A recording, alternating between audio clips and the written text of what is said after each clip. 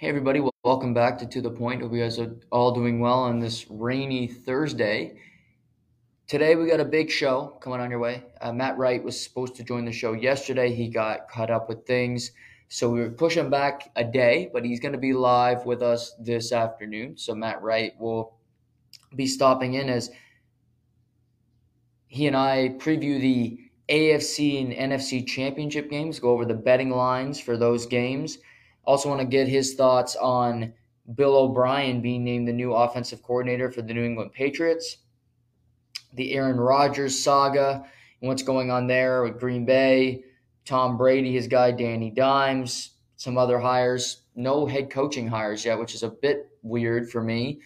Get into that with Matt Wright as well. And I also want to talk to him. He's a big Rangers fan. His Rangers lost to the Leafs last night in dramatic fashion. So just want to get his thoughts on a number of different things around the sports world. Got some questions for him too, but just from a coaching perspective, as he's head coach at Champions Hockey, does a great job there building that program. So always great to have Ryder on the show. He will be by shortly in about 45 to 50 minutes. Hopefully that's the timeline there. But to start off, before he joins, there's just certain players that you watch and you want to like them. You want to be with everybody else when they have an opinion about somebody. Sometimes you see it and you're like, well, yeah, I wish I agree with everybody else. Or, for instance, for me, I'm a picky eater. I'm a lot better than I used to be, but I'm still a picky eater. I hate chicken wings. I hate fish. I won't eat, just kind of crap like that. I eat well-done steak. I have weird food tastes. It's strange. I wish I was like everybody else, but I'm not. I wish I loved Artemi Panarin as much as the media and most people in fantasy hockey do. But I don't. And when you eliminate the numbers, when you eliminate, thinking of points and statistics and things of that nature, you realize that Artemi Panarin is nothing more than a stat patter. And ultimately, I refer to him as a team killer and Mr. Perimeter. And if you don't know what I'm referring to, last night there was a game at the Scotiabank Arena between the New York Rangers and the Toronto Maple Leafs. It was a pretty interesting game. Both goaltenders played extremely well for the respective teams, both Russian goaltenders, Igor Shesterkin and Ilya Samsonov for the Toronto Maple Leafs. A back-and-forth affair, and ultimately, the Toronto Maple Leafs prevail in overtime, a rare overtime victory for the Maple Leafs. Should happen all the time, but it was rare. The game had interesting moments. I have some thoughts I'll get to on the New York Rangers and just what I think of them as a team. Really disappointed in them, quite frankly. But you're in overtime. It's 3-on-3. And on 3-on-3, if you don't know your defensive assignment, then you really don't know hockey and you don't know team. You don't know how to play in a system. You will never understand systems. If you don't know what is your defensive responsibility on a 3-on-3, because guess what? There's only 3 opponents. And guess what? Who you line up next to, that's your assignment. You keep that person. You have him for the entire time. So what happens on this goal? Mitch Marner's got the puck at the blue line. He's weaving through people, and Artemi Panarin has him. Because Artemi Panarin's a winger, and so is Mitch Marner, both right wingers. And Artemi Panarin just waves his stick out, a fake attempt, a fake attempt to care about defensive responsibilities, a fake attempt to care about his team in that moment. And he scurries by him. Keandre Miller's protecting his man, tries to come over and play some help defense, NBA style. Not there in time. Mitch Marner pokes it in on the backhand, and before you know it, the game's over. 19 seconds in overtime. Now, the Leafs beating the New York Rangers is not a big headline. The Toronto Maple Leafs are a better team than the New York Rangers. But to me, you see certain things, and it just will never leave your mind. I watched that playoffs last year, and the Rangers won 2 rounds, and that's all well and good, but guess what? You need to win 4. And the New York Rangers have one goal, and that's to win a Stanley Cup. It's not to win 2 rounds. It's not to get to 7 games in the conference final. It's to get better. They've gotten worse this season. They've scratched Alexi Lafreniere. They had to trade Ryan Reeves. There was rumors they're going to fire their head coach. It's been complete turmoil and a really average to pedestrian season for the Rangers. And you expected them to. Chris Kreider, who had 18 power play goals last year, is having a down year. That's bound to happen. You have Mika Zibanejad, who I still think is the number one center and is the best player on the team, isn't as dominant as he was the year before. Adam Fox pushes back a little bit. It's going to happen. And Igor Shesterkin isn't stopping 93% of the shots he faces. That was never going to happen either. So regression was in order. But when your quote-unquote best player is Artemi Panarin, who could give 2 ounces of fuck about defending, could give 2 ounces of care about wanting to win, about giving an effort to win, other than making a cross-court pass, other than seeing somebody far side to shoot it, to make a pass in the offensive zone, anything other than scoring opportunities, this guy is not going to work. This guy's not going to care, and he's a selfish team killer. He is not going to be on a winning team. He is not part of a winning culture because he's asked to do too much and he delivers so little. You don't have to be a 200-foot player because Mitch Marner isn't a 200-foot player, but he's a hell of a lot better of a defensive player than Artemi Panarin.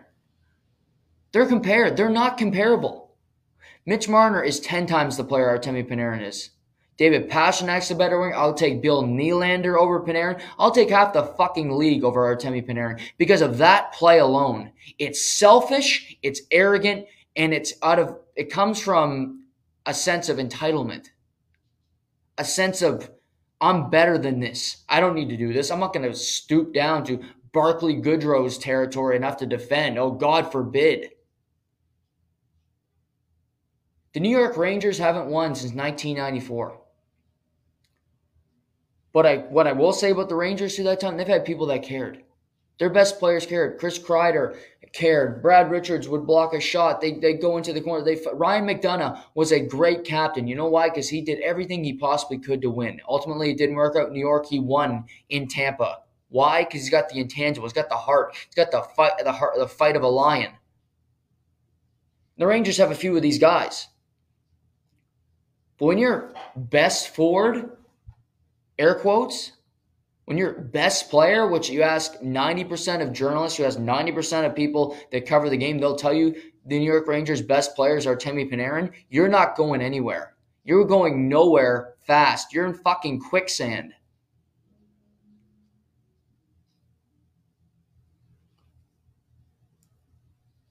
I remember when they signed him. And it was such a home run. It was going to work. It's got such a great proposition. No. This is the clear example of when somebody tells me, well, he's great in fantasy. I hate the player. I hate the player. I don't want a good fantasy. I could give a shit about what a guy does in fantasy. Great. Just because you score points doesn't mean you're going to be a great player. There's so many players that have scored a shit ton of points. To get to the playoffs, they're fucking pedestrian. They go away. They're nothing. You know why? Because they don't got any fucking heart. Artemi Panarin isn't going to go in the corner and have to take a hit. Why? Because he's afraid to. That would take some heart. That would take some ability, the wherewithal to get in that corner. He won't do that.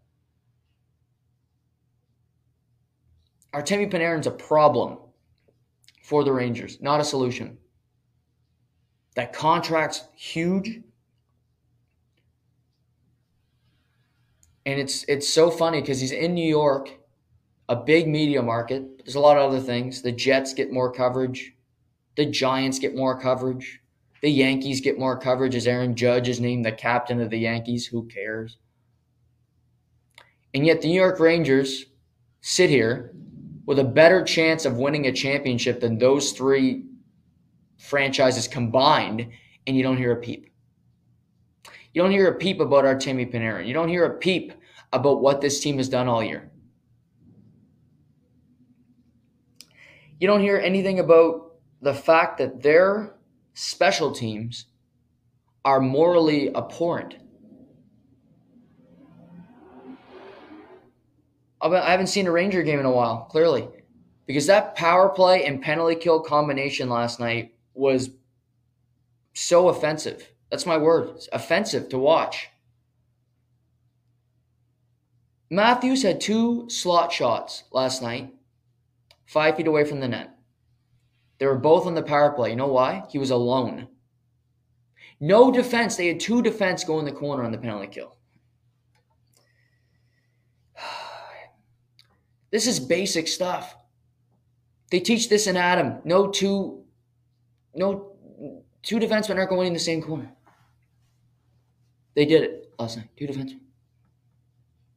At the same time. 2 slot shots. Thank God for Shesterkin in the crossbar.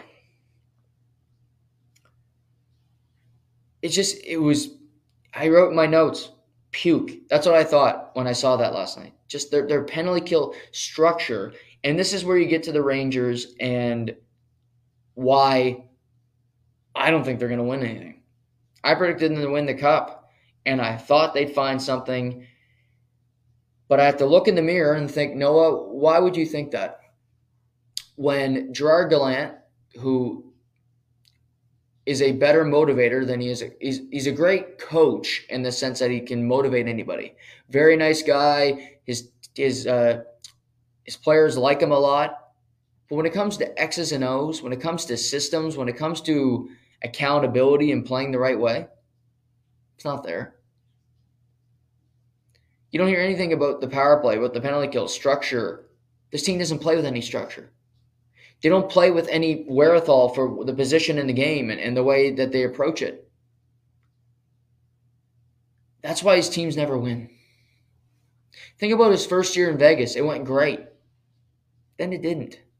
Then they lost in the first round. Then he got fired midway through the next season. Why? Because the team played with no structure, no systems, no plan. Their power play. There's no traffic in front of the net. They're not looking to Mika Zibanejad for the one-timer. This is the time where Artemi Panarin would shine. He doesn't even look for the puck. He didn't have a pulse last night. But there's no they're 17th in the NHL on the power play. That is so. They should be in the top 10. They should be in the top 10. Like, Ottawa's got some really skilled players, but there's no way Ottawa should have a better power play than the Rangers. I'm sorry. They shouldn't.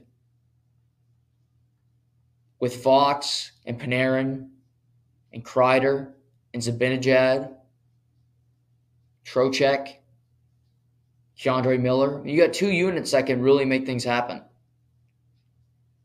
And no plan, no sense of urgency, no hope. Now, with all that being said, the Rangers are going to make the playoffs in all likelihood. Whether they deserve it or not, it's a whole other story. They got the second best goaltender in the world. They got a great player in Zibanejad. Chris Kreider's still a very good player, and he's the heart and soul of the team. Panarin will still put up points, much to my chagrin. Adam Fox, still a very good player. And then you got K'Andre Miller, who I always thought would be in a trade for a big piece. Whether it be Patrick Kane, whether it be Timo Meier, I thought he would be sent back. Well, there's no way in hell I'm trading K'Andre Miller now. The kid has absolutely found his game. He gets better year after year. And I love the way he's playing this season. He played great last night, in my opinion. He's a physical guy. He will jump into the play offensively. He reads the plays extremely well. Keandre Miller's a stud. The Rangers are going to have a stud defenseman for a long time, and by the end of it, he might be a better defenseman than Adam Fox. Because Adam Fox is very skilled, but he's limited. When it comes to playing the defense position, he's limited at that skill. Keandre Miller's got the size, he's got the edge, he's got the bite, and he does have offensive prowess when he wants to use it. That combination is lethal. The combination can be so important to a team in their success.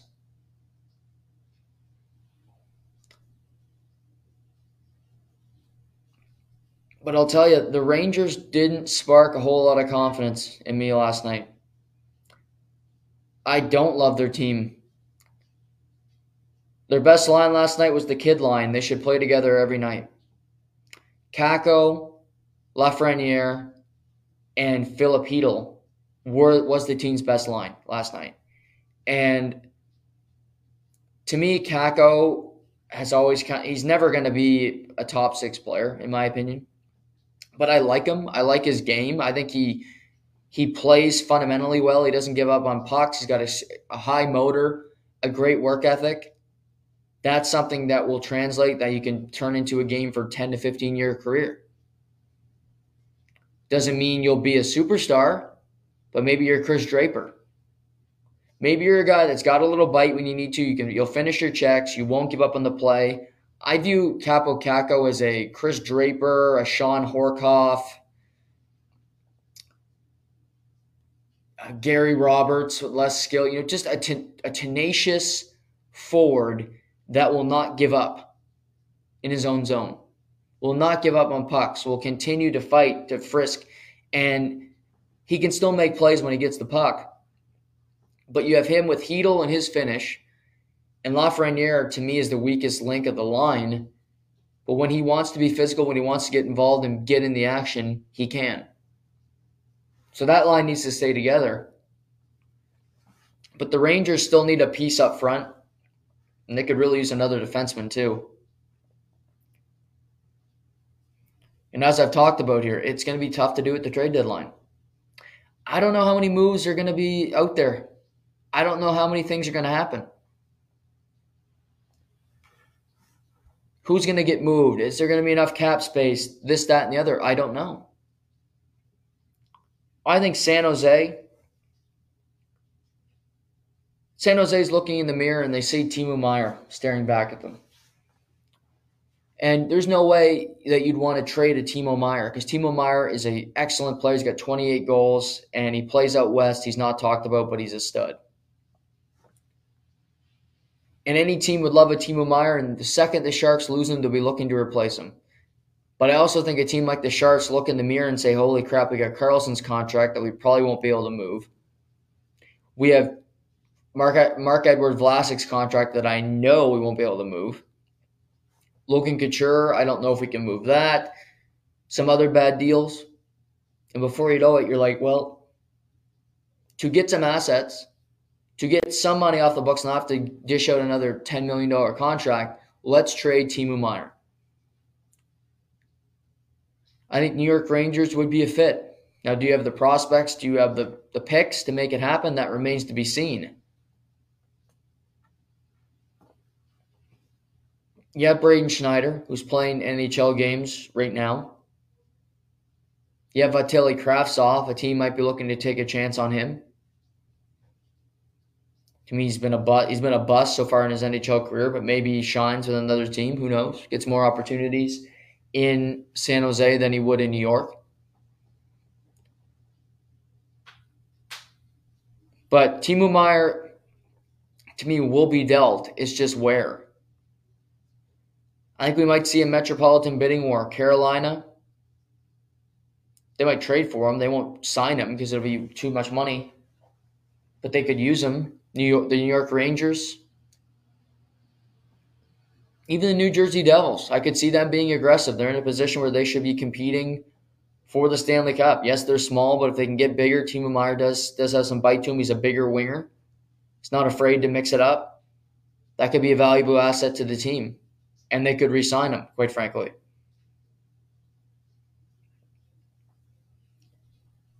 But the Rangers, it's going to be very hard for them to win anything this season with the way they play. With the structure of their game, the nonchalance, the no authority to it, no changes ever being made, their shitty special teams. Maybe they can overcome it. They got to a conference final last year, but they didn't win that series. They were up 3-2. The goaltender is the X factor. Absolutely. But leaving last night, it's pretty clear to me that the Toronto Maple Leafs are a better hockey team than the New York Rangers. And the score reflected that. Now, for the Toronto Maple Leafs, what was impressive to me last night is that they won the game, and I thought their top line was pretty careless. I thought Matthews and Marner weren't very secure with the puck. They were a little loosey-goosey last night. Didn't exactly play great until the overtime, quite frankly. 5-on-5, the real hockey, I thought they were pedestrian. I don't think they created a lot of high-volume scoring chances. They kind of floated the whole game. And that's why I don't really like these two together, because I think they both can bring out the worst in each other or the best of each other. But in this case, last night, I thought it was the worst in one another, where it just really wasn't a high-intense effort from either one of them. But Marner ends up scoring the overtime winner. But for me, it was a night where two guys stood out. And the first one is Timothy Liljegren. I've been pumping his tires for some time now, the Toronto Maple Leafs defenseman. I like him a lot. To me, if you're going to make a move for a defenseman at the trade deadline, there is not a chance in hell he's coming out of the lineup. No chance. He is,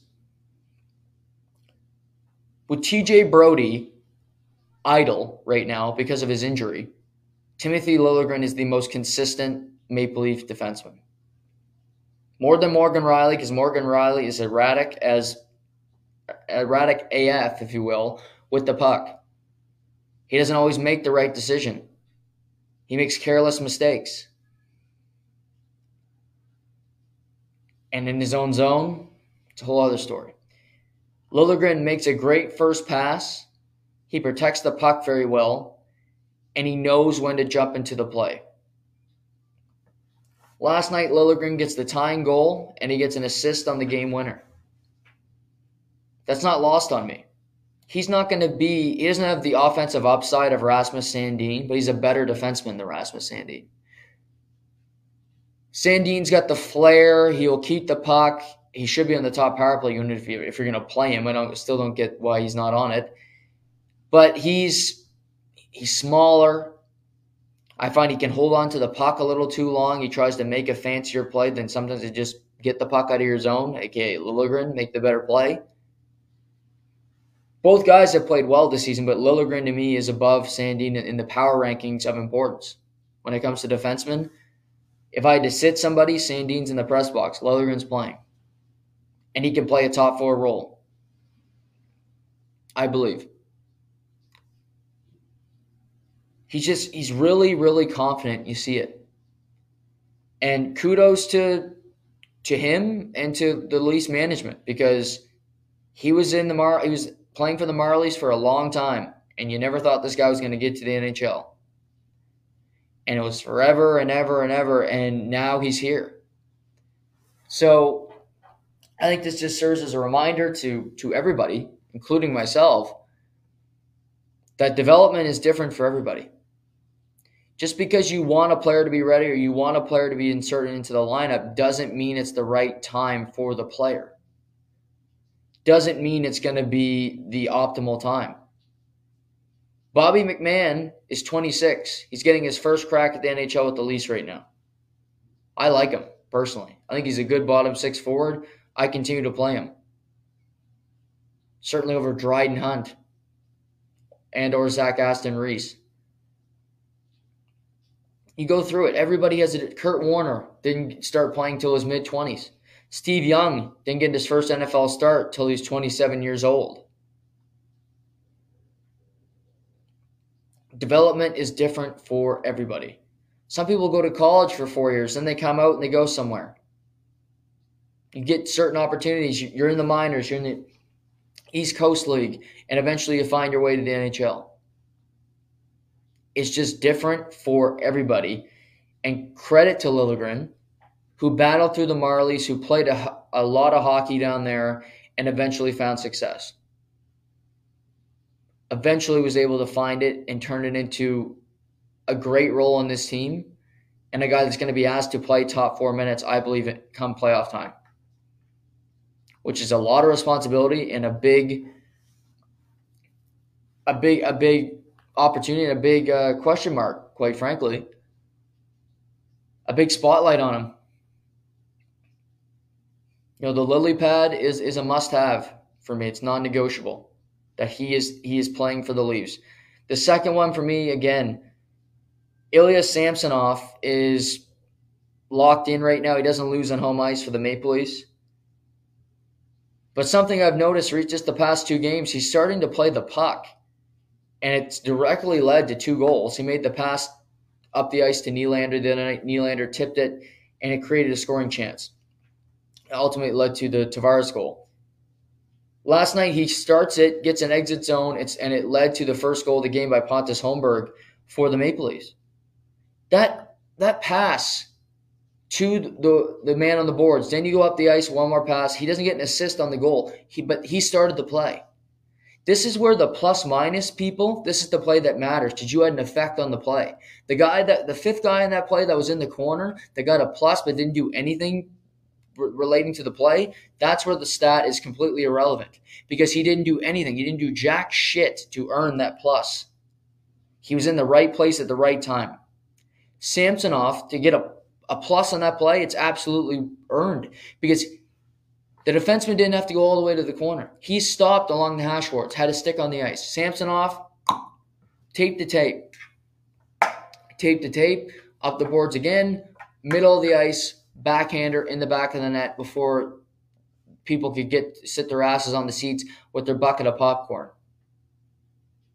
If he can move the puck, if he can have an effect that way where he makes life easier on his defenseman, where he can lead to scoring opportunities, that will also give him an edge over Matt Murray because I don't think Matt Murray's great at playing the puck.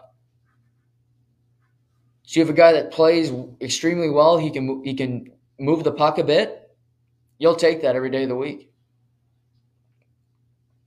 Every day of the week, you will take that from Ilya Samsonov. This goalie competition is far from over, but he's having a great run here. He's having a really good run. I expect Matt Murray to start tomorrow just because he's playing his former team. Then you go back to Samsonov on Sunday. He'll play his former team in Washington. Maybe they'll do something different, but that's just what I expect right now. But the cruel thing is for a team like the Maple Leafs, you've beaten the Rangers, you've had a great stretch of games, you have a homestand, you feel great about yourself.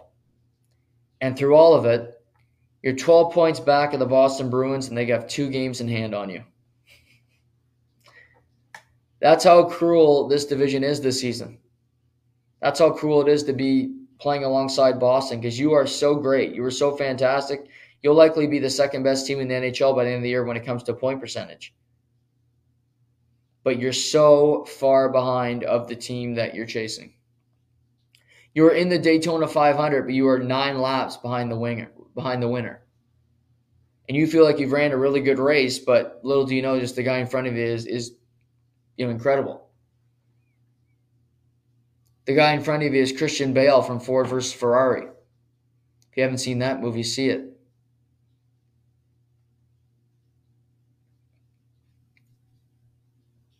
Speaking of movies, I get into the Oscars. I know I talked about this with Seamus on Tuesday. I like to see the movies that are nominated. I like to watch them and really dissect them. I mentioned The Banshees of Inisherin. If you haven't seen it, see it. It's on Amazon Prime. You can buy it for rent it for $4, something like that. Worth the $4, I'll tell you that. Everything All Together, All at Once, another extremely good film. You also can watch that on Amazon Prime for about $4. A really good buy. But it was a weird year for movies because The Fabelmans was nominated for, that's a movie with Margaret Robbie and Brad Pitt and Tobey Maguire. Wasn't a very good movie. Really long, kind of drawn out. I do think Margaret Robbie was very good in the movie. She's one of the best actresses in the world, quite frankly. She wasn't nominated in any kind of category for female leads, which, is surprising. But you see Top Gun Maverick get nominated. You see some of these movies that have no business being nominated for anything, and they did.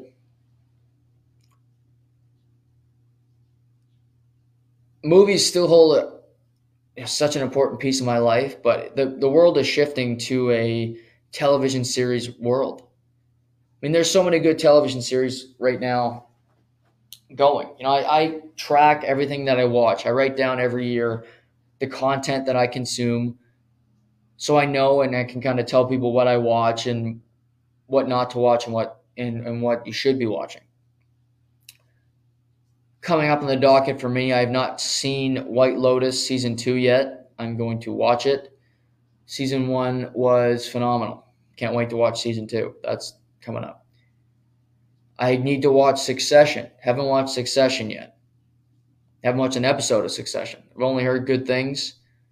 Got to get over to Crave. Been spending a lot of time on Amazon Prime. Excited to watch Succession. There's the final season of Barry is coming out this year. Can't wait to watch that. If you haven't seen Barry, watch it. Bill Hader, Henry Winkler, the Fonz. One of the best dark comedies I've ever seen. Really, really interesting, Barry. One of the best acted shows on TV as well. Anthony Carrigan's fantastic. I think I'm going to watch Your Honor Season 2 with Bryan Cranston. Season 1 wasn't that great, to be fair, but I love Bryan Cranston. And he holds a special place in my heart, and I'll always watch his shows. Why? Because he gave us Breaking Bad. He'll always be Walter White. So there's so much good content, and I'm breaking off to talk about television series here because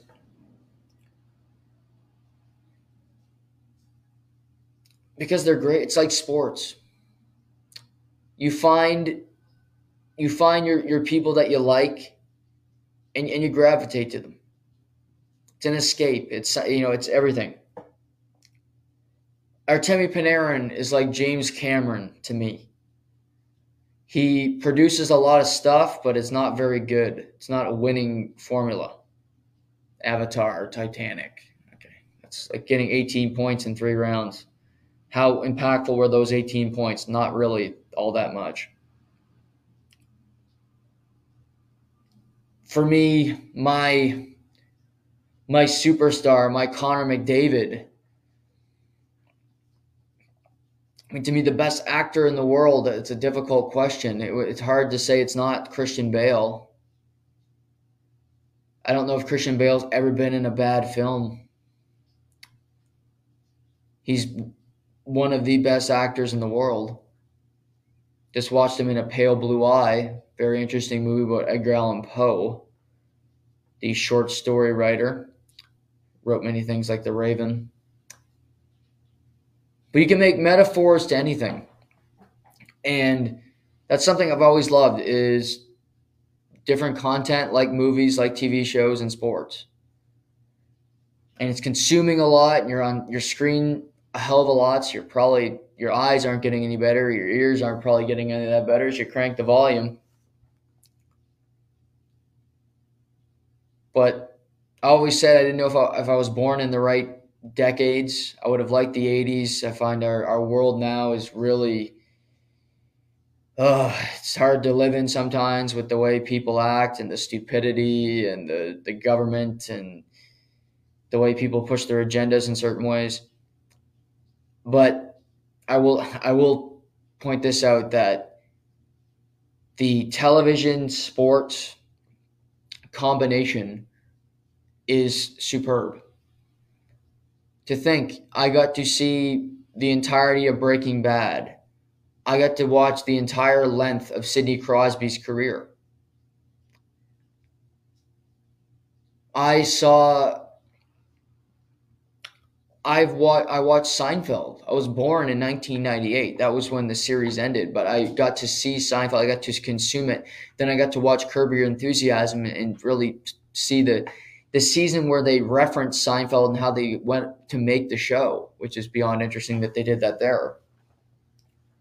I got to see LeBron James have his entire career. I'm going to be able to see him pass Kareem Abdul-Jabbar, who I did not get to see play, pass him for the most points all time, which I didn't think would happen ever. But, I got to witness it. I think we're very fortunate where we get to, and I'm speaking for myself here, but just as fans and just consumers, where you can get ripped off a lot in life. You go to a store and you got to pay $15 for a thing of peanut butter. You go buy blueberries, it's like buying a kidney on Craigslist. It's that much money. But then you go on your streaming services and you're paying, $100 a month for different streaming services, whatever it is, as you add them all up. They're well worth it.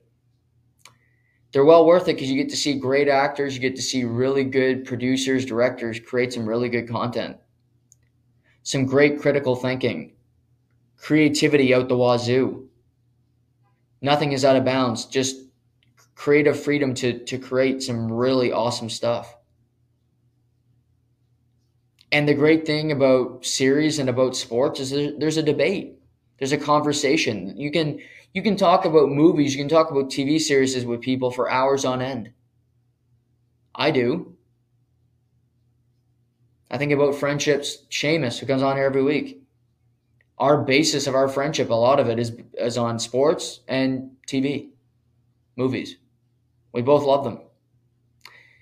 And it's an easy thing to talk about. He sends me content he's watching. I send him content that I'm watching. And we share ideas. He loves the Batman. I hated it. He might be a Panarin fan. I hate him. So there you go. There's a debate there. Maybe his Austin Matthews is Don Draper from Mad Men. What is the Mad Men of sports? Which is another great show if you haven't seen it. Mad Men might be the San Francisco 49ers. No, because Brock, no, that's a bad analogy. I apologize, folks. Mad Men, I would say, Mad Men might be the Boston Bruins. Because you look at the Boston Bruins and you think, oh, I've seen this show before, handsome John Hamm, and he's doing his thing. He's smoking cigarettes. It's old school. It's designed in the 60s. I've seen this show. But then you get deeper, and you start watching season after season after season. Everybody ages, and yet the show is still dynamite in season 7. The show is still incredibly captivating in the final. And as you go through it, the Boston Bruins are still great with Bergeron, with Marchand, as they head into the twilight of their careers. Yet they still continue to point it out. And that was the same in Mad Men, where Elizabeth Moss is a star. You have John Hamm. You have John Clattery, who was in Next and also a great character on Mad Men.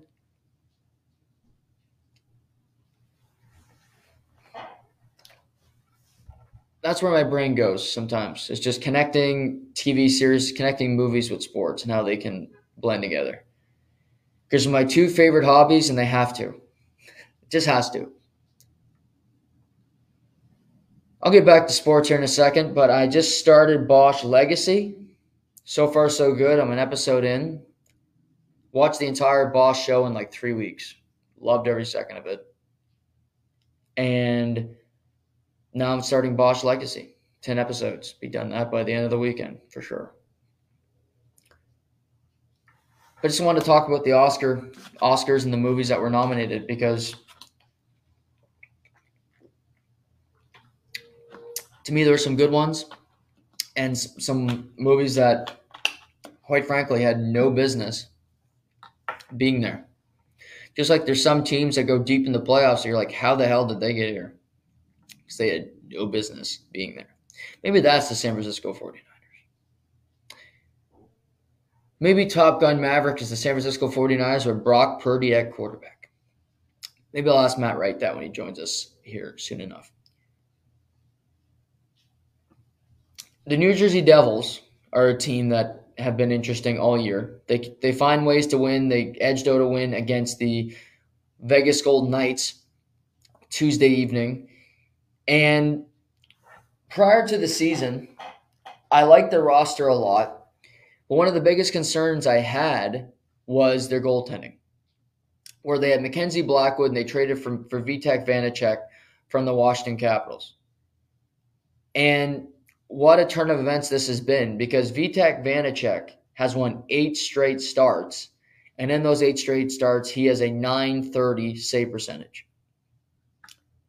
The Washington Capitals gave up Vanacek, and they gave up Ilya Samsonov for hardly anything. They got a draft pick for Vanacek. Samsonov, they did not give a qualifying offer.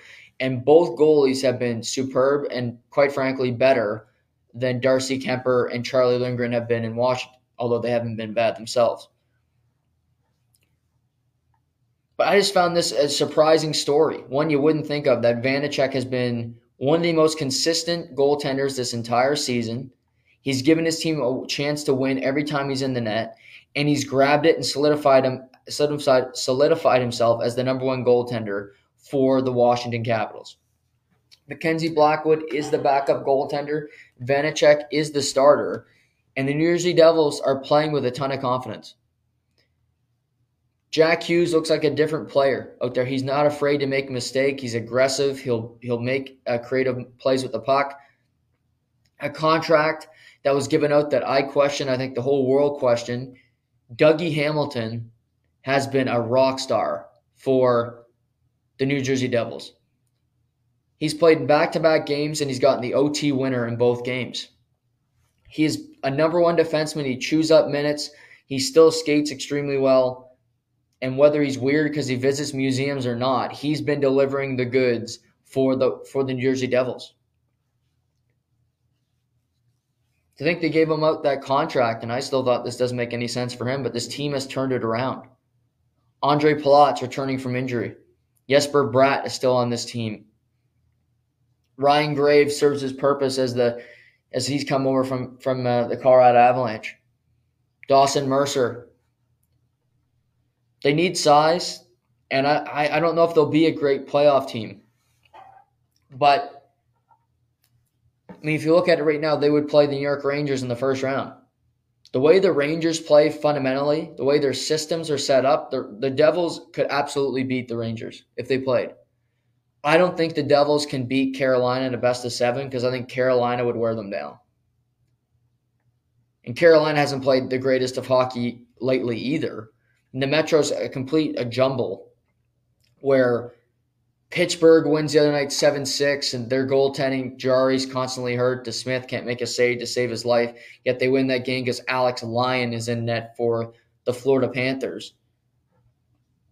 So Pittsburgh is completely out there. They got a lot of firepower. Their defense is lacking depth or really a top 4 that you can trust, which a lot of teams are around the league. Washington's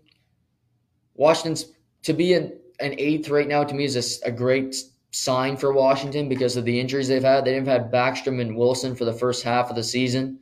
They're just starting to get them both into the lineup. Alex Ovechkin's great as always. They're also missing John Carlson, their number one defenseman. So the Metro's complete up in the air. And for New Jersey to just find that stability, to find a guy in net that they trust, to have Lindy Ruff behind the bench and serve as a great head coach, have Jack Hughes emerge as a star, maybe blossoming into a superstar this season, is job well done. The Devils feel like a team that is, they feel like the Leafs teams where they're going to make the playoffs this year, and that's a big success, and they'll see what they can do in the playoffs. But with their goaltending the way it's gone, and the way that they can score with other teams, and they're clutch in the key moments, I don't like their chances of winning a playoff series, but I would not rule it out. Because you give them the right opponent, they can absolutely. If they can find a way to win this division and they get Washington in the first round, they can beat the Washington Capitals. They can beat the Washington Capitals because they're faster than Washington, and to me, they just got more firepower up front than Washington does.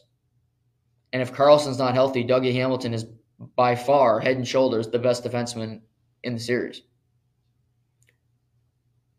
And if you go through it, I think New Jersey's got a couple of the best defensemen in the series before you get to a Washington defender. In particular, if Erik Gustafsson's on the team.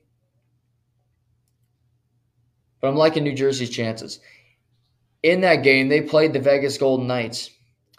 And prior to the game Tuesday night, Butch Cassidy, a.k.a. Bruce Cassidy, called out Jack Eichel, saying he was not playing with the same kind of tenacity, he was not playing with the same kind of jump,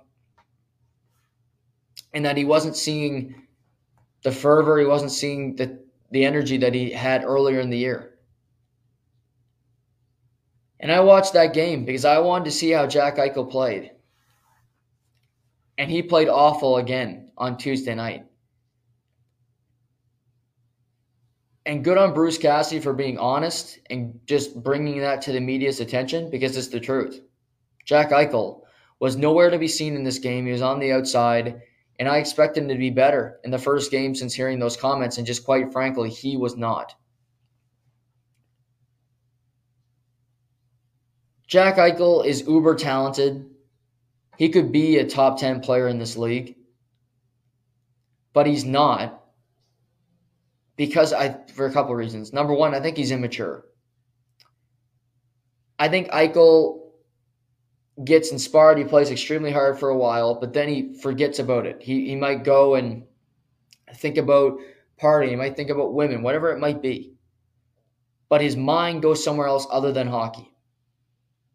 And then he comes back and he thinks, well, my head's been gone for a while, but before my head left my body, so to speak, I was having all kinds of success, so I don't need to try that hard.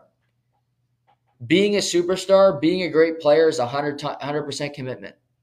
There's not many games where you're not noticeable. It's tough to be a superstar in the league now to go 6 games without a point.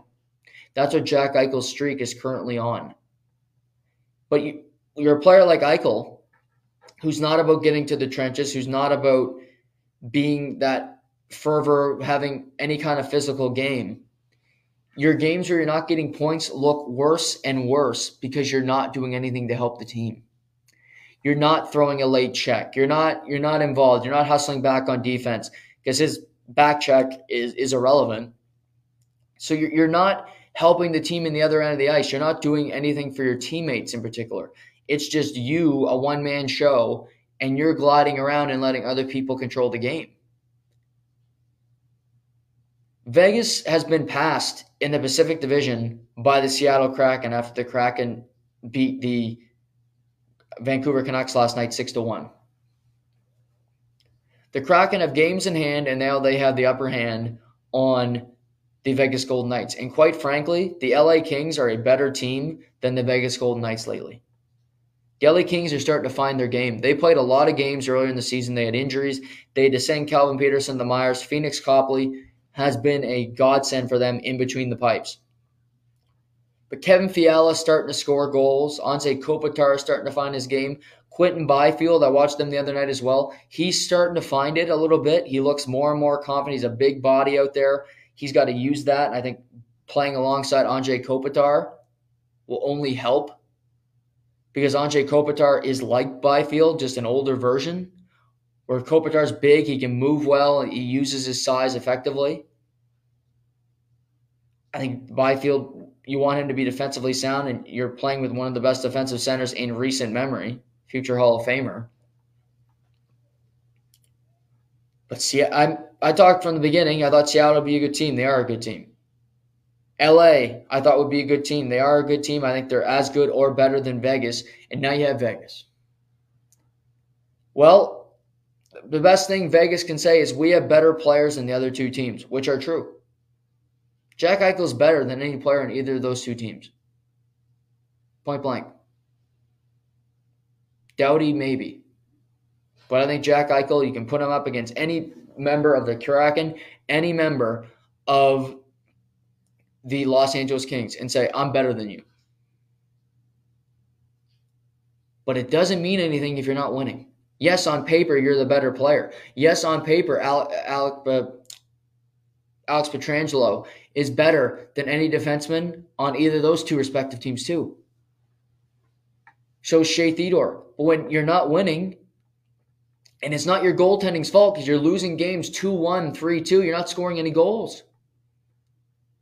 Riley Smith's dried up. William Karlsson's dried up. And guess what? You're not going to be able to improve your team that much because you have no cap space.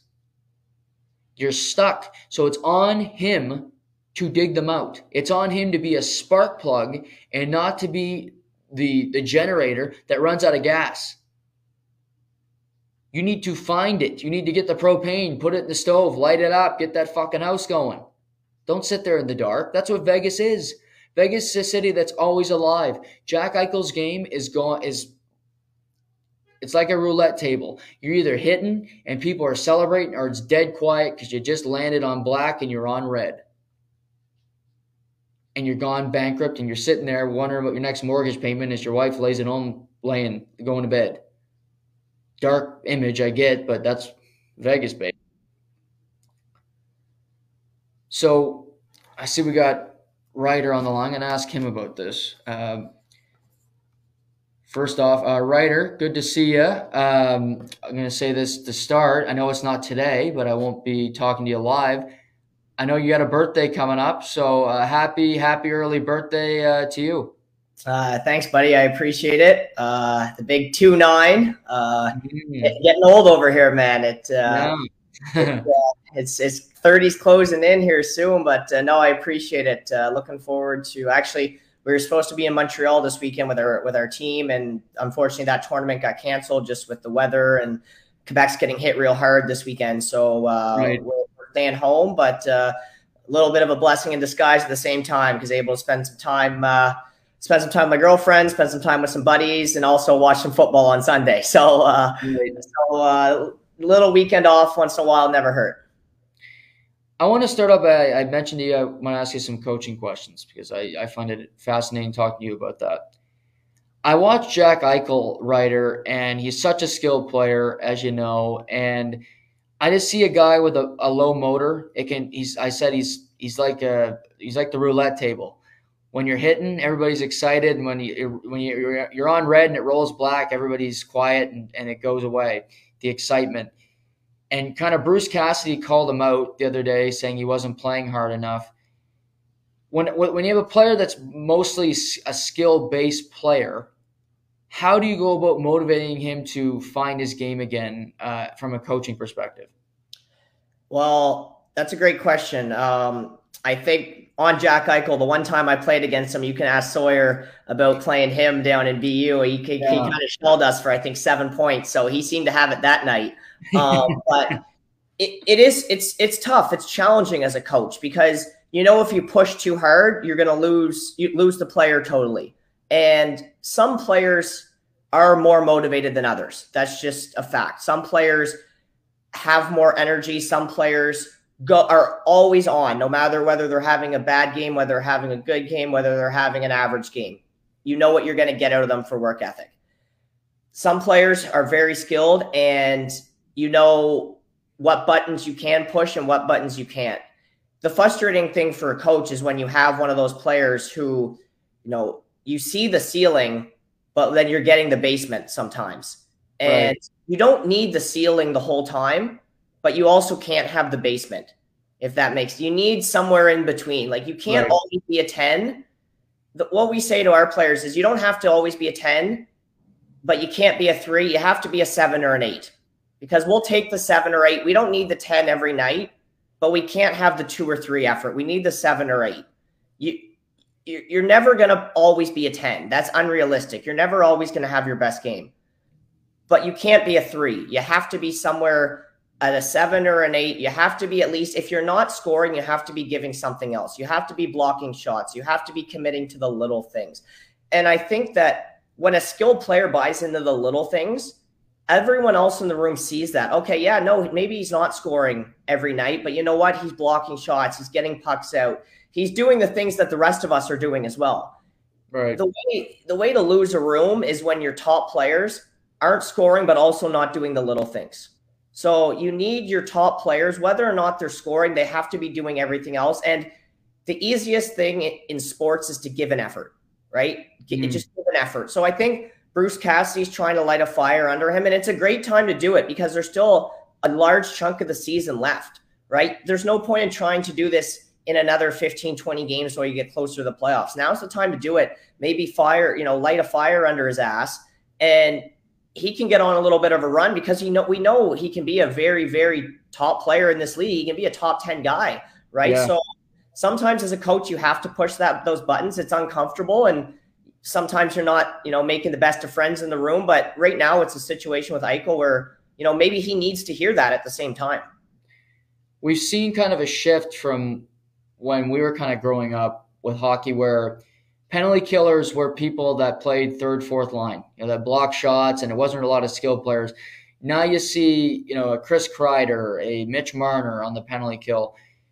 Do you think that's something that could spark Jack Eichel's game? I know it doesn't scream Jack Eichel, but it doesn't scream Mitch Marner either to play penalty kill, but it's something I think he does very well. Or is that something that you've incorporated in your coaching style with your best players? Yeah, our top players kill penalties. We have a couple guys that don't play power play that have become more PK specialists that we get them out there every PK, but then we follow it up with our top 2 guys right after that. And if you're a top player, what everyone loves is ice time. One thing when I was going through, I love playing penalty kill because it's more time on the ice. Me too. And kids love being on the ice. I don't understand when people don't want to play PK because that's less ice time. So if you are a really good player, you should want to be out there on the PK because especially on the PK, when you get the puck, sometimes there are opportunities to create offense that with the 5-on-5 that isn't there because on a power play, you normally see guys dripping down too low. You see a little bit more movement. There's opportunities to create breakaways, 2-on-1s that sometimes you don't get on 5-on-5. So yeah, our top 2 forwards, they I wouldn't say they PK every PK, but they are definitely in our PK mix for sure. Yeah, I mean, you see Sebastian Aho in Carolina, and he's awesome at it. He's out there all the time, and he's getting ice time. I also wanted to ask you about Carolina. Frederik Andersen got injured again last night, and I feel for him somewhat, but I'm also a cynic about him because I always see him get injured. In your coaching experience, have you seen a player just kind of have it in his brain that he's always injured and he can't get rid of it? Or do you think that exists in sports? 100% exists. 100%. I mean, a lot of it too is bad luck. Right. A lot of it is luck. I've played with players. Luckily enough, I didn't get hurt too much, and it's funny because I'm a smaller guy. I should have been hurt more than I was. But I've played with guys who were hurt all the time, and it seemed like every little thing they were hurt. And some of it's bad luck, and others I think it's that placebo effect where it's in their head a little bit where they feel that they're going to go out and get hurt, so then they end up getting hurt. Right? Be afraid of I'm just getting back for injury. Maybe I have to be a little bit precautious out there. Maybe I have to. It definitely does get in people's heads. I played with a guy in U18 where great player. Ended up playing in the queue for years and was a great player, but he just seemed to always be banged up. And I think some of it was bad luck. And honestly, I think some of it was in his head as well. And you see that Freddie Andersen, that's one where I think it might be a little bit of both. I mean, it's hard to say. I'm no doctor here, but it seems like he is getting hurt seems to be all the time, really. And it's unfortunate because he is a great goalie when he's healthy. And that's a piece for Carolina that they're definitely going to miss. Same with Pacioretty. He's really had a tough year. But it definitely can get in players' minds. And I think sometimes players play with the thought of not getting hurt instead of just going out and playing. What did you make of your Rangers last night in the game against the Leafs? I think you touched on it. Defensively, I don't think they were great. I think they were really poor. Their systems weren't great. I think the kid line together was their best line. I thought Kaapo Kakko had an awesome game. He was that whole line. When that kid line gets going, I know they're not really kids anymore. They still are. They've been in the league a few years, but if they can find that line together moving towards the end of the year, Lafreniere seems to be going a little bit more after that healthy scratch, seemed to light a fire under his ass. Hedl seems to be playing much better. That line was their best line. Like you said, sometimes their top players it'd be frustrating sometimes to be behind their bench with the way that they play. And it showed in the playoffs last year that they didn't play hard enough. Just strictly hard-nosed hockey, defensive zone coverage hockey. They like to run and gun. The Rangers are a running team. That's the way they like to play. Is it exciting to watch? Yes. Is it a little frustrating as a coach sometimes? Absolutely. I think they can reel it in. I think one thing you can play a little loosey-goosey sometimes when you do have a goalie that is going to make the save. Sometimes when you know that your guy's just a little bit better than the other guy down there, you can go chance for chance. I don't like going chance for chance as a coach. I find it's too loose. I don't like coaching that way. But the Rangers have had success that way. But last year they got away with it a little bit more because Shesterkin played out of his mind. And he's still playing good, but he's not playing, at a Hart Trophy level, right? So they need to tighten it up a little bit.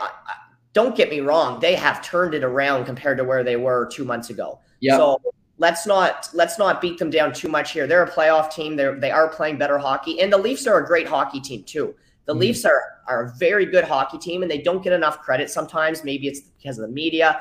Maybe it's the market. But the Leafs are a really good hockey team this year. I mean, I saw a stat last night. Austin Matthews is leading the forwards in block shots this year.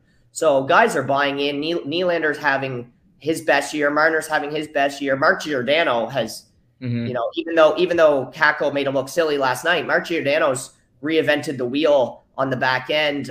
Morgan Riley's he's coming, he's slumping a little bit, but the Rangers, yes, they play a little loose. Do they need to tighten it up a little bit coming into the playoff push? I believe so, but overall, to take a point in Toronto, we'll take a point. We'll take a point against a team that's ahead of you in the standings any day. Do you like the playoff structure? I hate it. I absolutely hate it. I think that what they tried to do was to try to get those, Montreal-Toronto matchups or the Atlantic Division matchups. There's some matchups I like, but it's becoming too stale now. I think what you're seeing is, especially you look at the Atlantic Division, you got, Boston, Toronto, Tampa. You got 3 teams there that it seems like every year now are playing each other. And the Metropolitan is weaker. I think there's more depth in the Metropolitan, but overall, the cream of the Eastern Conference is in the Atlantic, and that's been happening for the last couple of years. Maybe that will be a switch.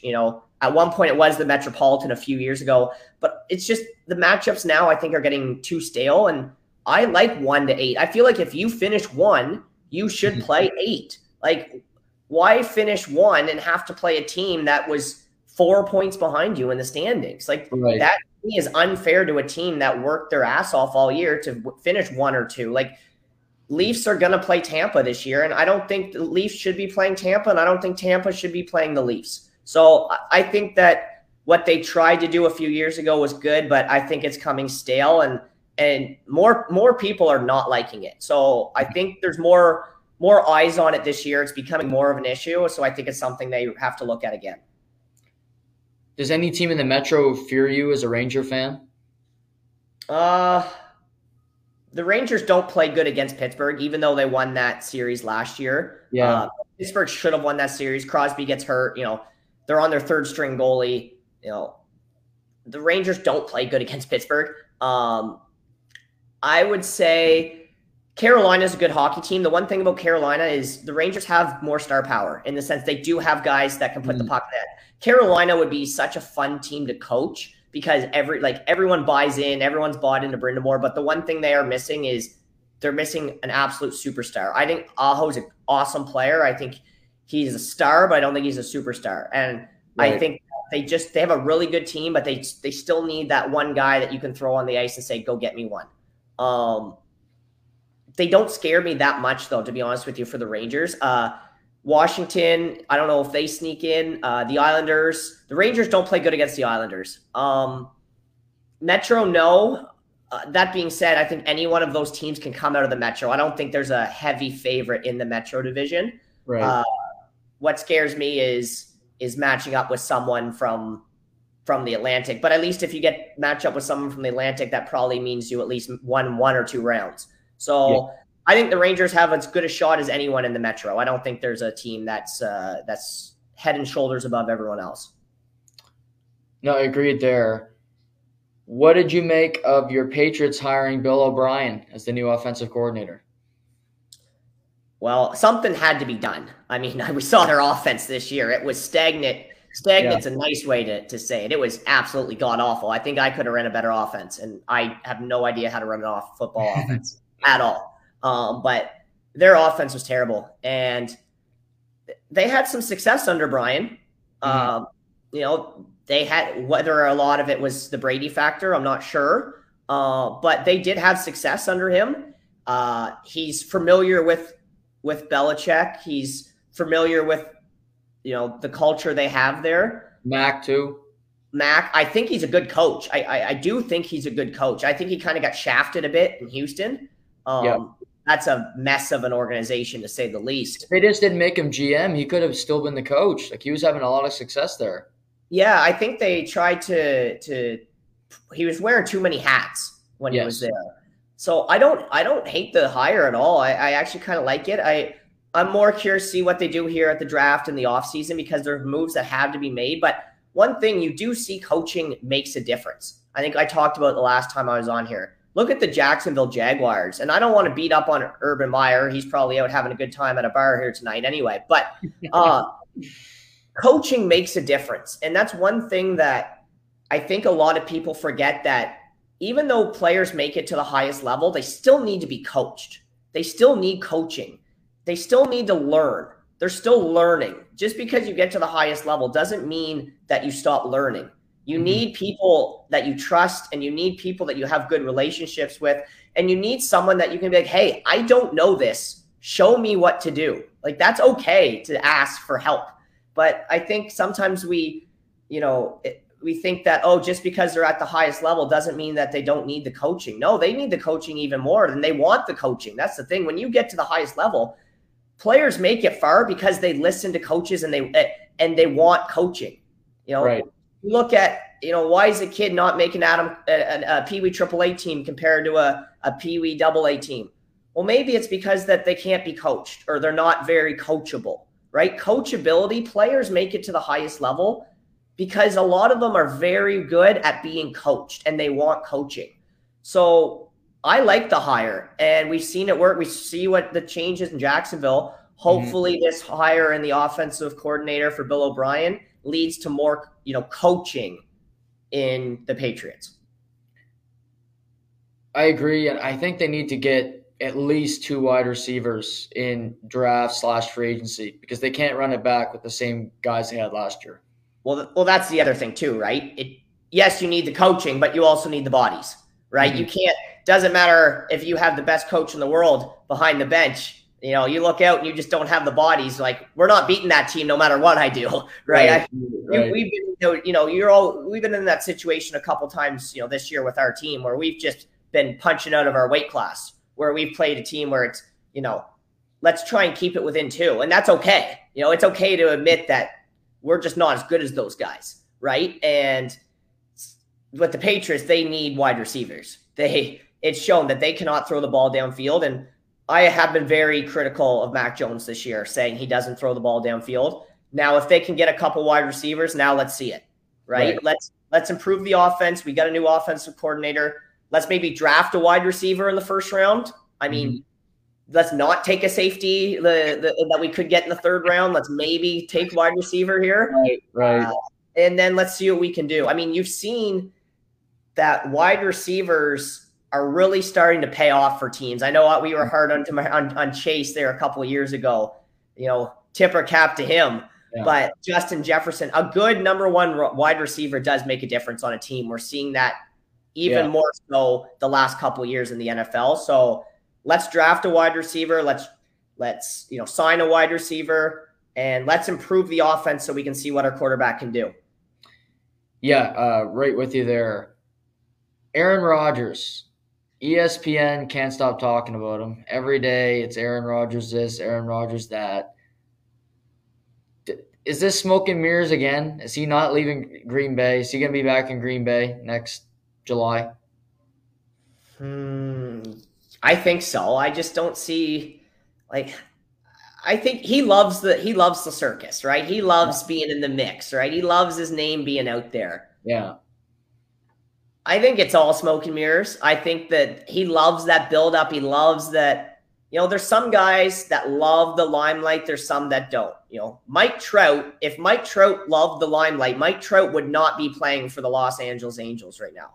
Right. Mike Trout probably would have won a World Series championship with the Yankees or the Dodgers or the Astros. Or if Mike Trout wanted to be out, he would be out. Mike Trout just loves playing baseball. And sometimes people get mad at him saying, why don't you want to trade? That guy just loves playing baseball, right? Some guys just love playing the sport and not loving the limelight. Others love the fact that they're a star athlete. And he's one of them. And whether you love it or you hate it, he loves being in the center of attention. I don't think he's going anywhere. I can't see it. If you're Green Bay, I don't think you have much behind. Jordan Love hasn't showed me enough. Right. The only thing that Green Bay could do is just blow it up, right? Blow it up and just full on rebuild for a couple years. But I don't think he's going anywhere. I can't see it. I mean, he hasn't gone. If he was going to go somewhere, he would have went last year. Do you think he would entertain the Jets? Well, I see that they just hired Nathaniel Hackett there as their, which, you know what? Good for him. Honestly, I think that. Yeah, I'm happy he got a job too. I'm happy he got a job. Now let's see if their offense improves. Right now you have to go out and be a good coach. You got another job. Go do your job. Right. I think some of the fault in Denver was his. I don't think much of it was though. He's got some fault to blame. I think that there's a lot to blame with Denver this year. Right. So for him, for the Jets, they do have some pieces in there, right? It seems to be getting better. I mean, the Jets do need a better quarterback. Let's not pretend that they don't, right? So for the Jets, it would make sense to bring in someone who's better than what they have now. Just from an organizational standpoint, and you look what you have on the field, you want a better quarterback. Mm-hmm. So if the Jets could get him, yes, it would make sense to get a better quarterback. But do I think that he ends up there? No, I think he stays exactly where he's at. Yeah, I do too. You find it funny that nobody's been hired as a head coach yet in the 5 vacancies? It's been a while, Ryder. It's been 3 weeks. Yeah, it is surprising. Normally you see quicker turnarounds in the NFL where it's within days. I think there's no obvious guys other than Sean Payton. That's one thing. And Sean Payton isn't in a rush either. If he was in a rush, he'd have a job by now.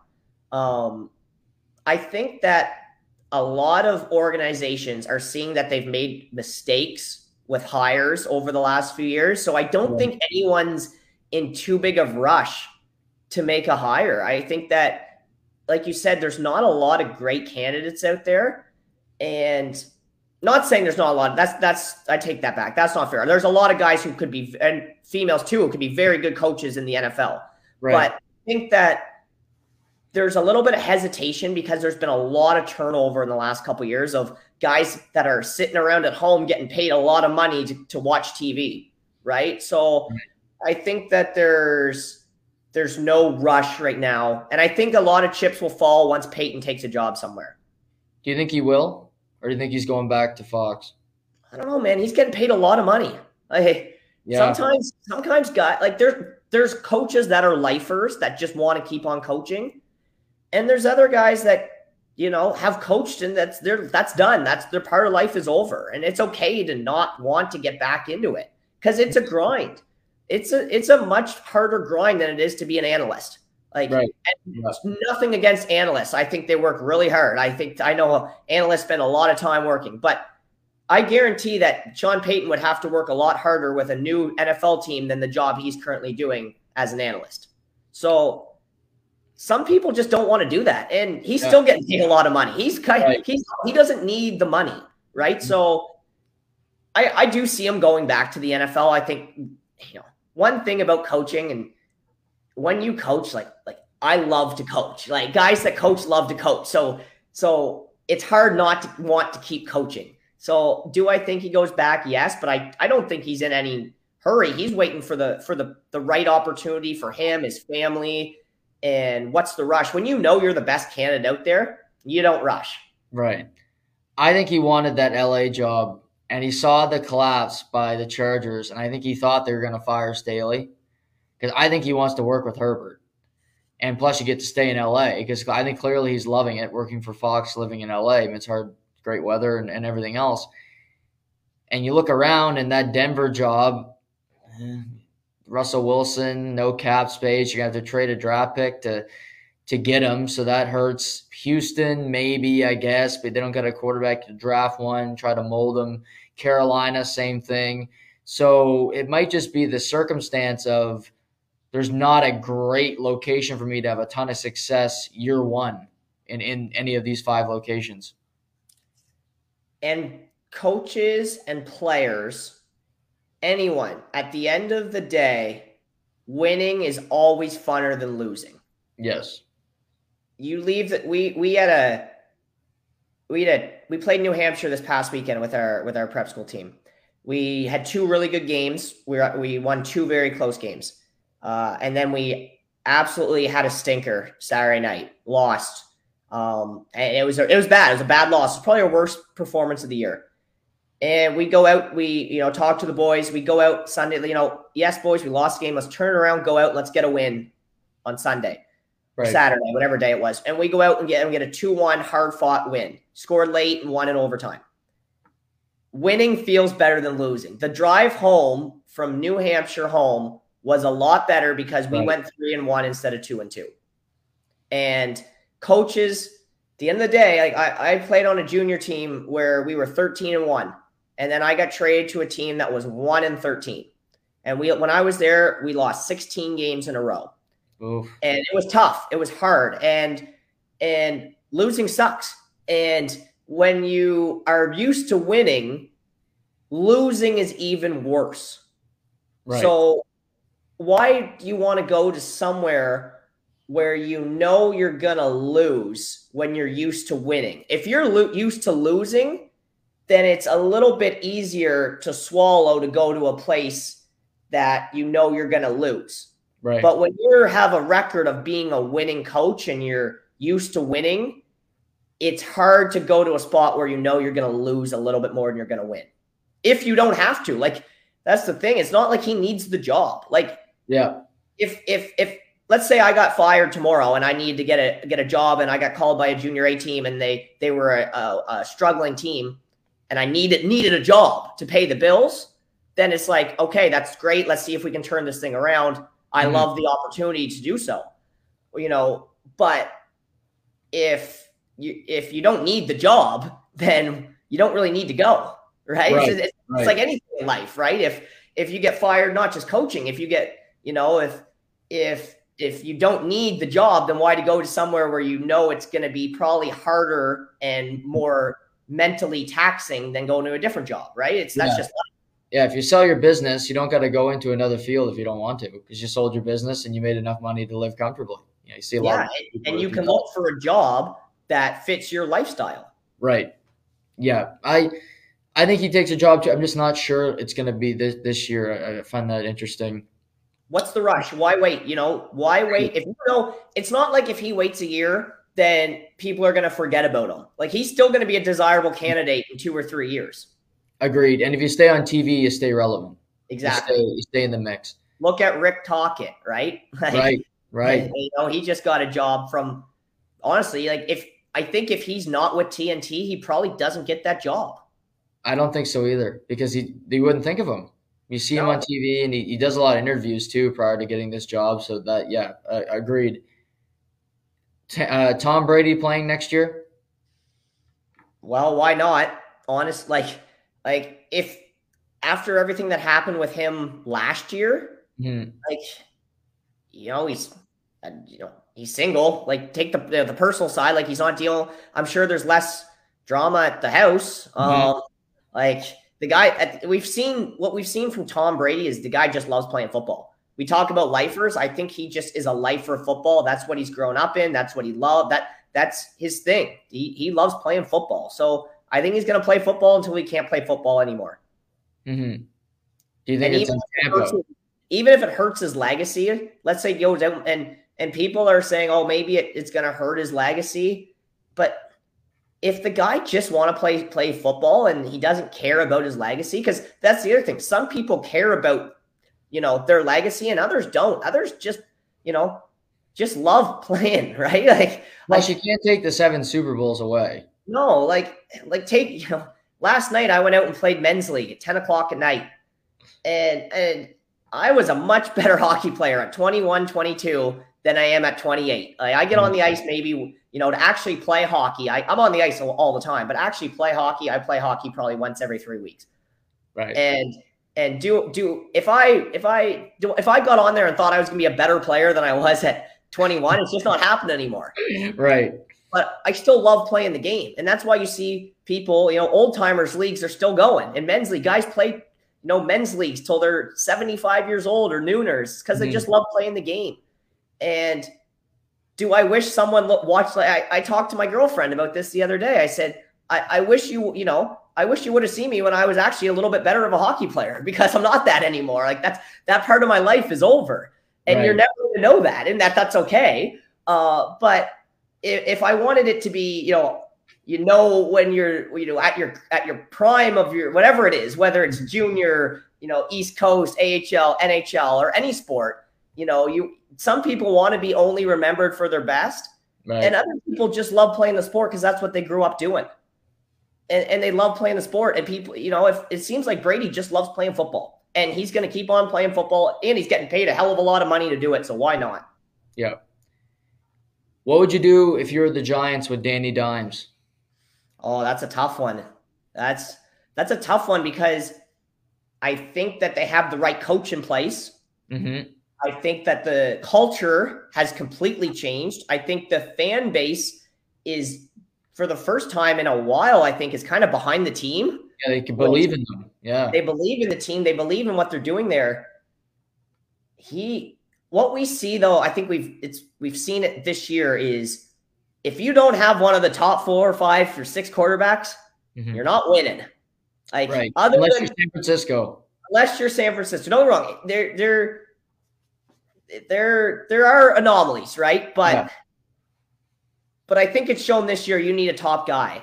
Yeah. And it kind of goes back to the Dallas thing too. Like, do you think Dak Prescott is going to get you a Super Bowl? Like, he might get you the playoffs every year, but you might get out in the first round every year too, right? So I don't know what they do there.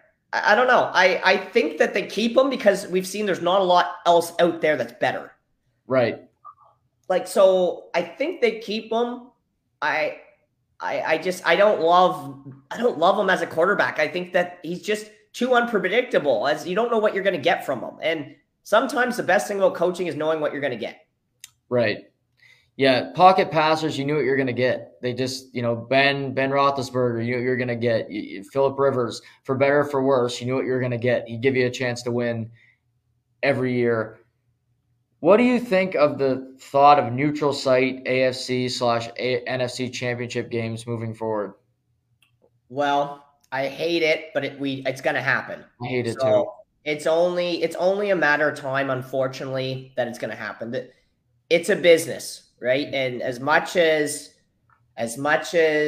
we want to say it isn't a business, it's a business, right? So there's a lot more money to be made to have both AFC and NFC championship games in the same spot. Do one on Saturday, one on Sunday, turn it into a mini Super Bowl.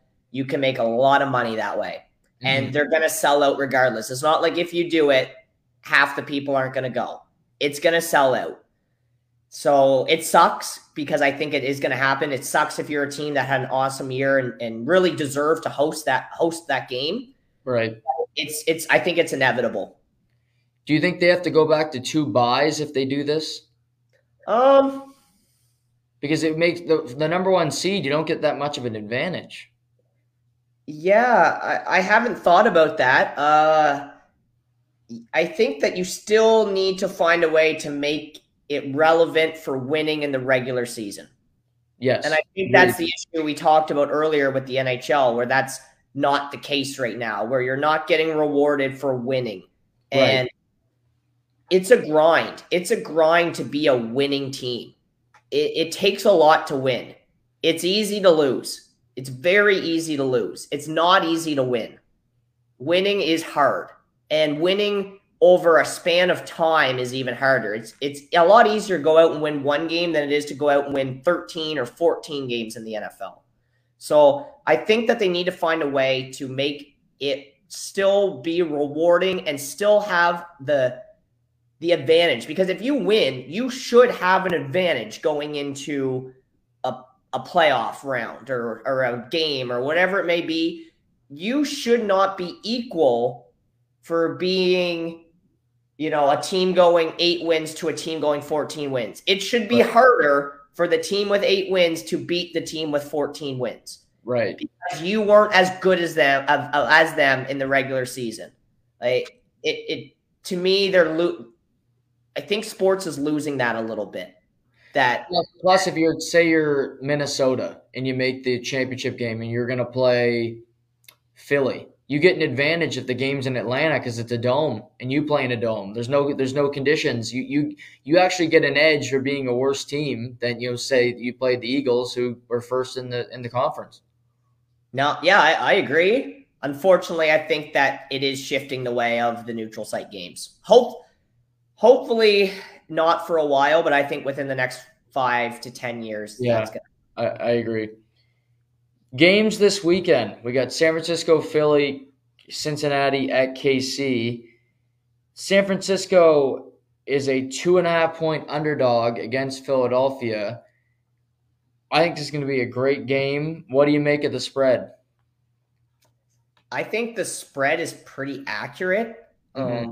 I still don't have in fairness, I haven't done a lot of, that pre-research into putting a bet in. I haven't looked at it at all. I'm sure I'll be looking at it here over the next couple days, but it's going to be a great game. I think you got the 2 best teams in the NFC playing in the NFC Championship, and that's what you want. Yes. I think that San Francisco, their playmaking ability is really, really good. I think it's probably some of the best we've seen in the last, I'd say, probably since I've been watching football, is that you can you can just plug a guy in who, Mr. Irrelevant, and they're still getting the job done. Tip of the cap to him that he's doing what he's doing. He's playing really well. But that being said, they have a lot of good pieces around. Absolutely. It makes it a lot easier to be a goaltender when you have 2, let's say 5 of the top players in the league playing in front of you. The shots you're probably not going to see as many breakaways and 2-on-1s, right? You probably get a lot of shots from the outside. So I think that their playmaking and the coaching and the players they have in position makes it a lot easier for them. I think Philly's defense is really, really good. I think we saw that last week. They're an elite defense. I think that Philly is probably going to win the game just because I think that they have had a better team throughout the year. I think that I think they're going to win just because I think Jalen Hurts is better than Brock Purdy. I think, that's at the start of the year. If you would have told me, do you want Jalen Hurts or do you want Brock Purdy? I'm taking Jalen Hurts. Yes. I think the Eagles find a way to win this game. Yeah, I'm leaning that way too. I think it's going to be low scoring because I think both defenses are really, really good. So this might be, and both offensive lines are great in their own right. I mean, Jason Kelsey, got Trent Williams. But I agree with you. Brock Purdy has had some throws in the past couple of games where there should have been interceptions, but they dropped them for whatever reason. Trayvon Diggs had an easy interception. He dropped it in the past game. He's due for a stinker, and we might see that this week in Philly. He's on the road for the first time in the playoffs in a really loud environment. So I'm leaning with you with the Eagles. How about in the second game, Cincinnati visiting Kansas City? Kansas City is a home dog as of right now with the line. Mahomes is at practice for what that's worth with a high ankle sprain. What do you make of this game? Two awesome football games this weekend. Hopefully on paper, two awesome games. Yeah. I love the Cincinnati Bengals. I just love, and I just, after what happened last year, and this is, you shouldn't look at off the field antics, but the whole Patrick Mahomes brother and girlfriend thing just really gave me a sour taste in Kansas City. And that's not fair for me to say because it's nothing to do with the team, but it's I just can't find a way to I just love what the Cincinnati Bengals have done this year and the fact that they started slow and they found their groove and they don't have the sexiest team, but they play with swagger. They play the game the right way. They are, they're never going to get as much credit as they should because they're in a small market. Right. And I guess you could say Kansas City is a small market too, but I just think the Cincinnati Bengals have their number. And sometimes you play teams that have your number. Like, for instance, I'll bring it back to our prep school team. Mm-hmm. We have a team that I know we are a much better team than them. We should, on paper, beat them by 3 or 4 goals. And we have a losing record against them. And we can't figure out why. They have our number. We outshoot them, we outplay them, and they beat us. And it's frustrating. But on the other hand, we play a team that is, and no disrespect to our players, because we got a lot of good hockey players on our team. We play a team that they should beat us by 3 or 4 goals. Mm-hmm. And we have beaten them more than they beat us. And it shouldn't be the case. But we just have their number. And even their coach said, he goes, I don't know, you guys just have our number. And sometimes in sports, weird things happen. You look at the Leafs can't win in Arizona. Why can the Toronto Maple Leafs not win in Arizona? Like, what the hell, right? But Cincinnati just seems to have their number. So I think Cincinnati is going to win this football game just for the sole fact that they are in their head. And when someone's in your head, Cincinnati is living rent-free in their head. And it's hard to get someone out of your head when they're living rent-free in your head. And Joe Burrow is so confident. It's just hard to bet against him. Like he's just he's so much swagger. You keep your girlfriend, your wife, your significant other, your mother, whatever it is, you keep them away from that guy because he is one sly dog. Yeah, he is. I agree with you. Plus the injury to Mahomes, I don't know how mobile he's going to be because that's a high ankle sprain to 3 to 4 week injury at the very least. It can sometimes be longer. Yeah, and one thing about Patrick Mahomes is he is best when he is unpredictable. Yes. And right now, he is going to be a little bit more predictable than normal. So, this guy can't run, I don't think we've ever seen Mahomes just stand in the pocket and throw the whole game. And we're probably going to have to see that. And I don't think their run game is very good. I think that their run game is okay. I don't think it's bad. I don't think it's great. And they're going to have to use the run game a little bit more than I think they were hoping to use. And I don't think it's going to be good enough. Cincinnati gets to back-to-back Super Bowls. Are we talking Joe Burrow as the best quarterback in football? I don't see how you can't. Because is he, like we talked about earlier, winning matters. Mm-hmm. At the end of the day, winning matters. And whether or not there are awesome players that never win, that are great players that are better than players that win. But Right. winning matters. And for him to get to 2 back-to-back Super Bowls, if they are to win this game, you have to say he's one of the best quarterbacks, because analytics is one thing, but winning is very important too. I know I'm saying that word a lot today. Winning, winning, winning. I'll say it even more, but it's so true that you need to win football games, and he finds a way to win football games. And there's something different about winning in Cincinnati too. Like it's a little small Cincinnati. Yeah, it's great. Like I love that they have that where they win and they bring the game ball to a local bar. Like that is a great story. That every time they win, they bring a game ball to a local pub.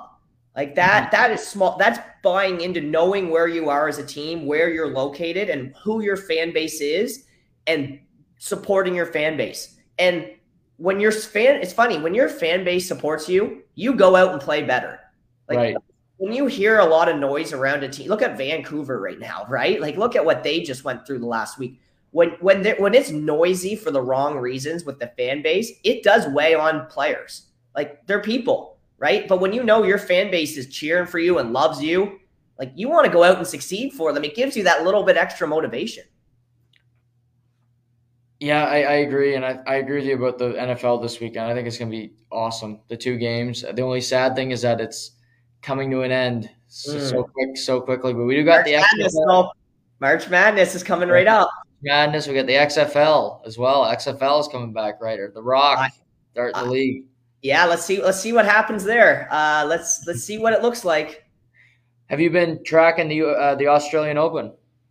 A bit, not as much as I should be. I know there's a mixed doubles tonight I might watch. The Australian's tough just with the time change. Yeah, it's a tough event to get into just because of the time change. I am going to get into it a bit this weekend. But for me, tennis, I struggle to get into tennis until I get into the summer.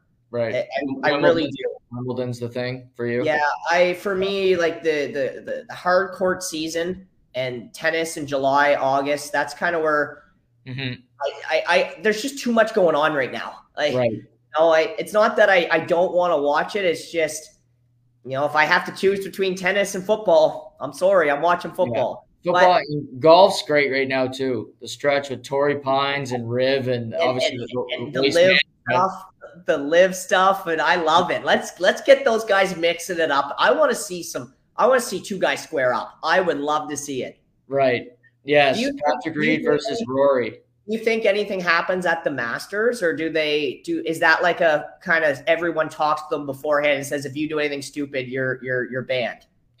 Probably, but Patrick Reed is so dumb, he might just go past that stop sign. But he might look at Rory and be like, hey, you should try to get a green jacket or something like that, and that could spark something. Oh, he's just so oblivious. Like, yeah, I use this, I was coaching my first year with Champions. I was coaching a U9 Winter League team, U9. And I rolled the benches the whole weekend because it's U9. Right. U9 hockey. I rolled the benches the whole weekend. And I had a parent call me on Christmas Eve after the tournament to tell me that their kid didn't get enough ice time. 8 years old. And I rolled the benches the whole weekend. Right. And you got to be oblivious to call someone on Christmas Eve and, wait till Boxing Day. Like, right.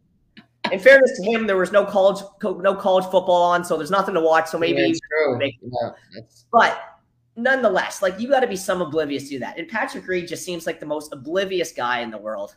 Yeah, no, he's a piece of work. Him flicking that tee at Rory the other day, like that's so disrespectful. But like, if someone doesn't like you, just don't go near them. Just don't go near them. Like you can be in the same spot as someone and just not have to talk to them. Like that's okay. Like it's very easy actually. You just don't go near them. You don't go near them. Like you don't listen. I like a lot of people. There's not too many people I don't like. But if there's someone I don't like and someone that doesn't like me, it's okay just not to talk to them. Like that's absolutely yes. Not like you going over there is just to put on a show. That's all that is. Yeah, you're being a hot dog and you're just starting shit for no reason. I know you're off this weekend. You just mentioned the tournament in Montreal. What's on what's on deck next couple weeks for Champions? Yeah, so it picks up again. Where right now it's I'm pretty busy with getting spring hockey out. As you know, your sister's coaching our U9 Red Hornets. So looking forward to having Tally work with those girls. But really busy getting spring hockey up and going. With our prep school team next weekend, we're actually at home in a tournament, high school tournament, which we're really looking forward to. And then we're off to Montreal again. And then actually after that, it's Canada Games, where we have 6 players away at Canada Games. Really excited and happy for those players to participate and represent their provinces. So probably scoot over there and watch some games on the island.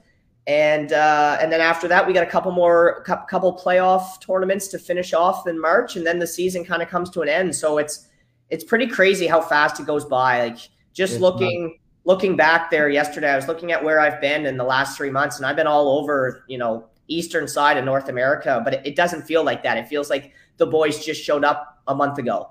But it's been busy, but it's been exciting at the same time, and looking forward to spending some much needed time with some buddies this weekend and my girlfriend, and watching some football, and kind of getting rejuvenated and ready to go for our tournament next weekend. Do you play next Friday? Next Friday night, 5:00 LBR. So okay, I might be there. Yeah, we're playing against Leo Hayes. So should be a really good game, and So let me know. I'd like to see your team play, so I might be in attendance for that game. Yeah, I mean, buddy, I'd love to have you there. The more the merrier. I think it should be a good atmosphere with 2 local teams and in a small barn like the LBR. There should be a pretty good atmosphere there. So we're really looking forward to it, buddy, and enjoy your weekend. And thanks for the birthday shout out. And we'll be talking here. I'm sure we'll be sending some messages this weekend back and forth. Absolutely. Take care, and happy birthday again, my friend. Thanks, buddy. Have a good one. There's Matt Wright, everybody. Great to chat with him. The great coach at Champions, does great work with them, and just a really, really hardworking guy. So good for him to have an off weekend, and best of luck to his team next Friday in Fredericton. And I might be in attendance, going up to watch my sister that weekend. So if they don't play Friday, it might be a good time to pop in and see the Champions team play and watch my friend coach. Sounds like a good little Friday night for yours truly. Tomorrow, what's on tap? Recap some NHL games tonight. Want to get into some NBA tomorrow. We'll get into more of the NFL as well, previewing the games this weekend. So we'll get into that tomorrow, certainly, because it is Friday already. Talk about the leaderboard at the Farmers Insurance Open down at Torrey Pines. We'll talk about that tomorrow. So lots happening on the show tomorrow afternoon. Until then, have a great night, everybody. Take care. Enjoy the rain. Just to the point.